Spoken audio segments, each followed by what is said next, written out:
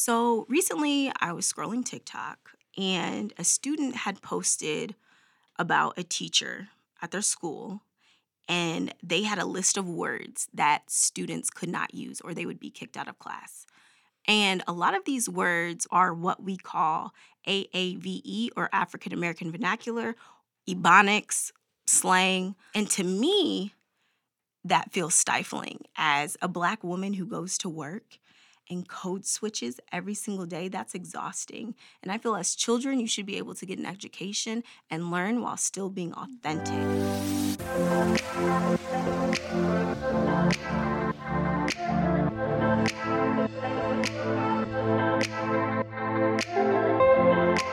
Love Girls, the podcast, is all about storytelling and empowerment. Our mission is to amplify the voices of women and girls and talk about the things that matter to them most. Love speaks to the support we give each other as we search for our own path to success. Lead, overcome, value, empower. That's love. Because every girl has a story. And our stories matter.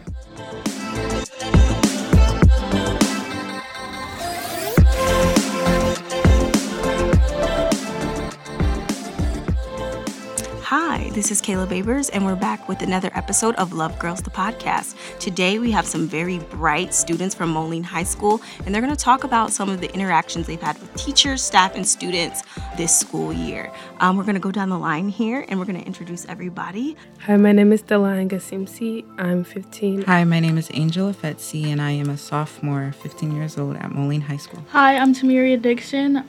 I'm 17, a senior at Moline High School.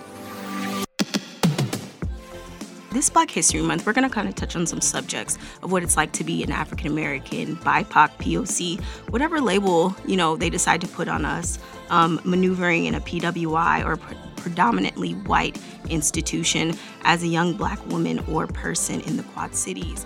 For those that don't know, the Quad Cities is a little community made up of a couple communities. We have Rock Island, Moline, Davenport, and Bettendorf. It's interesting that I'm almost 15 years removed from high school, and the same issues that I was dealing with as an AP student, these young ladies are dealing with as well.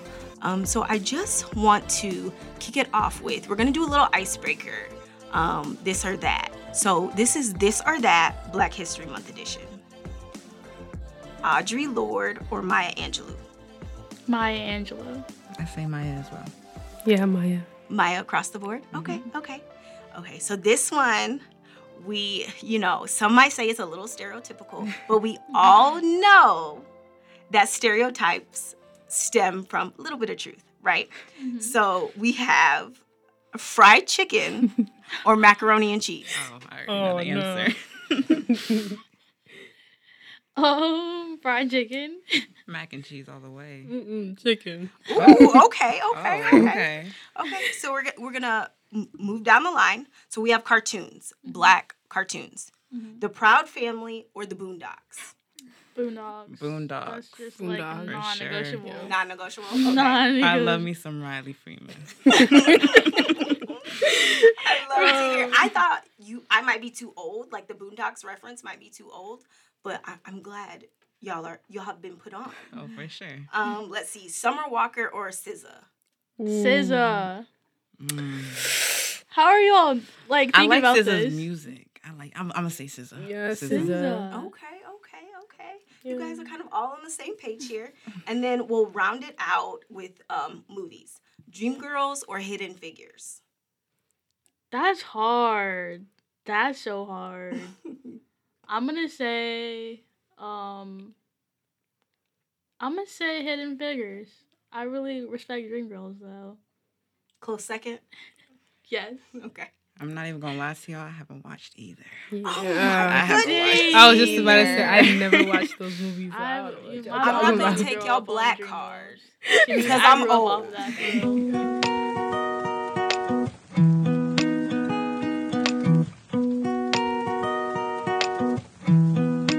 You all go to Moline High School. How does the enrollment of Black students in AP classes compare to the other ethnic groups in the school? And can you kind of give us, if you're able to, a dashboard of what other ethnicities go to Moline High School? For me, it's always been I was one of 3 black kids in my AP class. Barely any other like Hispanics or Asian Pacific like races or identities there. So it was majority white for me, and it kind of split me up from many friend groups that I've had because I've always had to be in those classes and not really connect with my other, black friends or Hispanic friends. So it really split me up. And just because I was going on a route that was going to be better for my education and I would be able to get more out of my education, it kind of was like a sacrifice for me. Even just some of the topics that we talk about in AP, since it is like College Board, it's less focus on the actual oppression that these groups go through, like African Americans, Native Americans, that we actually had to go through when we're speaking about history. Talking about like the diversity in these groups, like, and especially at the school, a lot of my friends can vouch and say that I've always said that I wanted to go to different schools like UT or Rocky because they have larger ethnic groups or more people just looking like me. And I think, because I remember when I was your age and there was this like line split down the middle. And being in AP classes, you felt separated from the collective, which you're going through these classes. The classes aren't easy.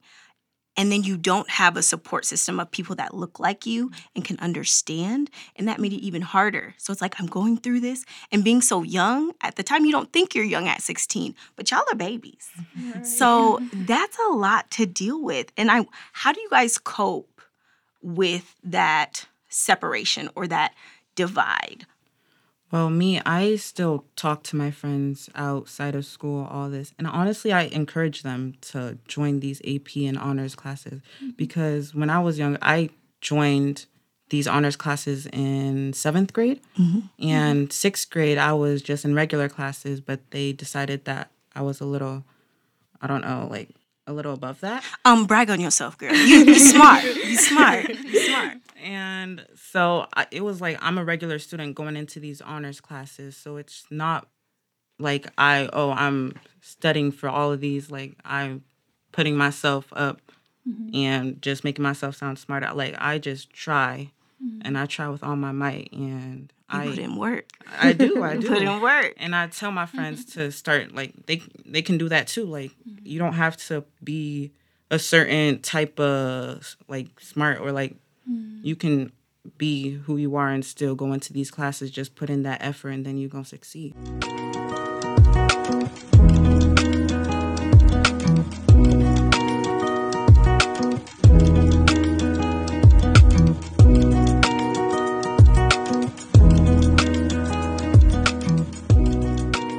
Like, do you see friends that, like, wow, they're bright, they just don't have the access, they don't have the support or the knowledge to take that step forward? I for sure do. I have one of my friends, she's just now moved into the honors English. And because she wasn't in these classes like prior years, it was definitely harder for her to transition. And she's doubting herself, but she's a very, very bright girl. And if she made that switch earlier, then she would for sure like excel in those classes. A lot of things are systemic, and as children, you put a lot of weight into grades. Look, I'm going to put my business out there. I am a visual communications major, and I got a 17 on the ACT. People would say I'm bright. I'm a lifelong learner. I love to learn. Not to say that necessarily school comes easy to me. It's just enjoyable. And when I saw that 17, I put all my energy into that little number that didn't mean anything. So I think maybe moving forward, teachers, administrators, students can advocate for other ways to identify who can excel in advanced classes.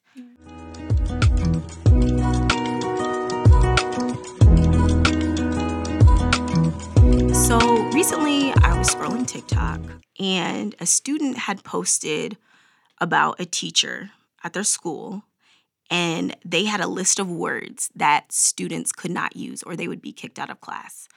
And a lot of these words are what we call AAVE, or African American Vernacular, Ebonics, slang. And to me, that feels stifling. As a Black woman who goes to work and code switches every single day, that's exhausting. And I feel as children, you should be able to get an education and learn while still being authentic. So I'd be interested in seeing what kind of experiences you have all had with that.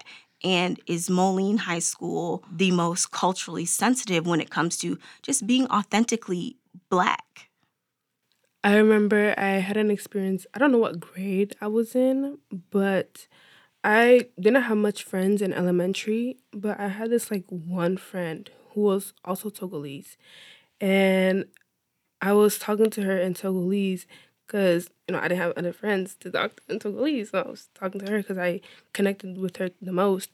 And my teacher was just like, English, please. Oh. No other languages. And I was like, huh? She's like, English, please. No, whatever you're speaking. And I was like, oh, okay. So I was really offended. But since I was in my house, I'm taught you're young, don't ever talk back to an adult or trying to you're not grown yet, so be quiet. So I was like, okay. And I spoke English throughout that whole year, and never Ewe didn't come out my mouth in that class. And my friend, she was like, I'm gonna say that we can't speak Ewe no more in our school. That's what she thought when our teacher said that. And as part of the diaspora, we come in many different shades, colors, languages. And I think people forget that Black folks, brown folks, we're not a monolith. We come in all shapes, sizes, fonts. And that's unfortunate that you experienced that. Because for some, I remember being in high school, and when you hear negative things from teachers and counselors, I'm feisty and I'm stubborn. So I was going to do everything in my power to prove you wrong. But with some of my peers, that was stifling. And they believed that and they internalized that. So I think this is a shout out to all teachers, all people working with young people, is that words have power. And kids might not remember exactly what you said, but they'll remember how you made them feel as a student.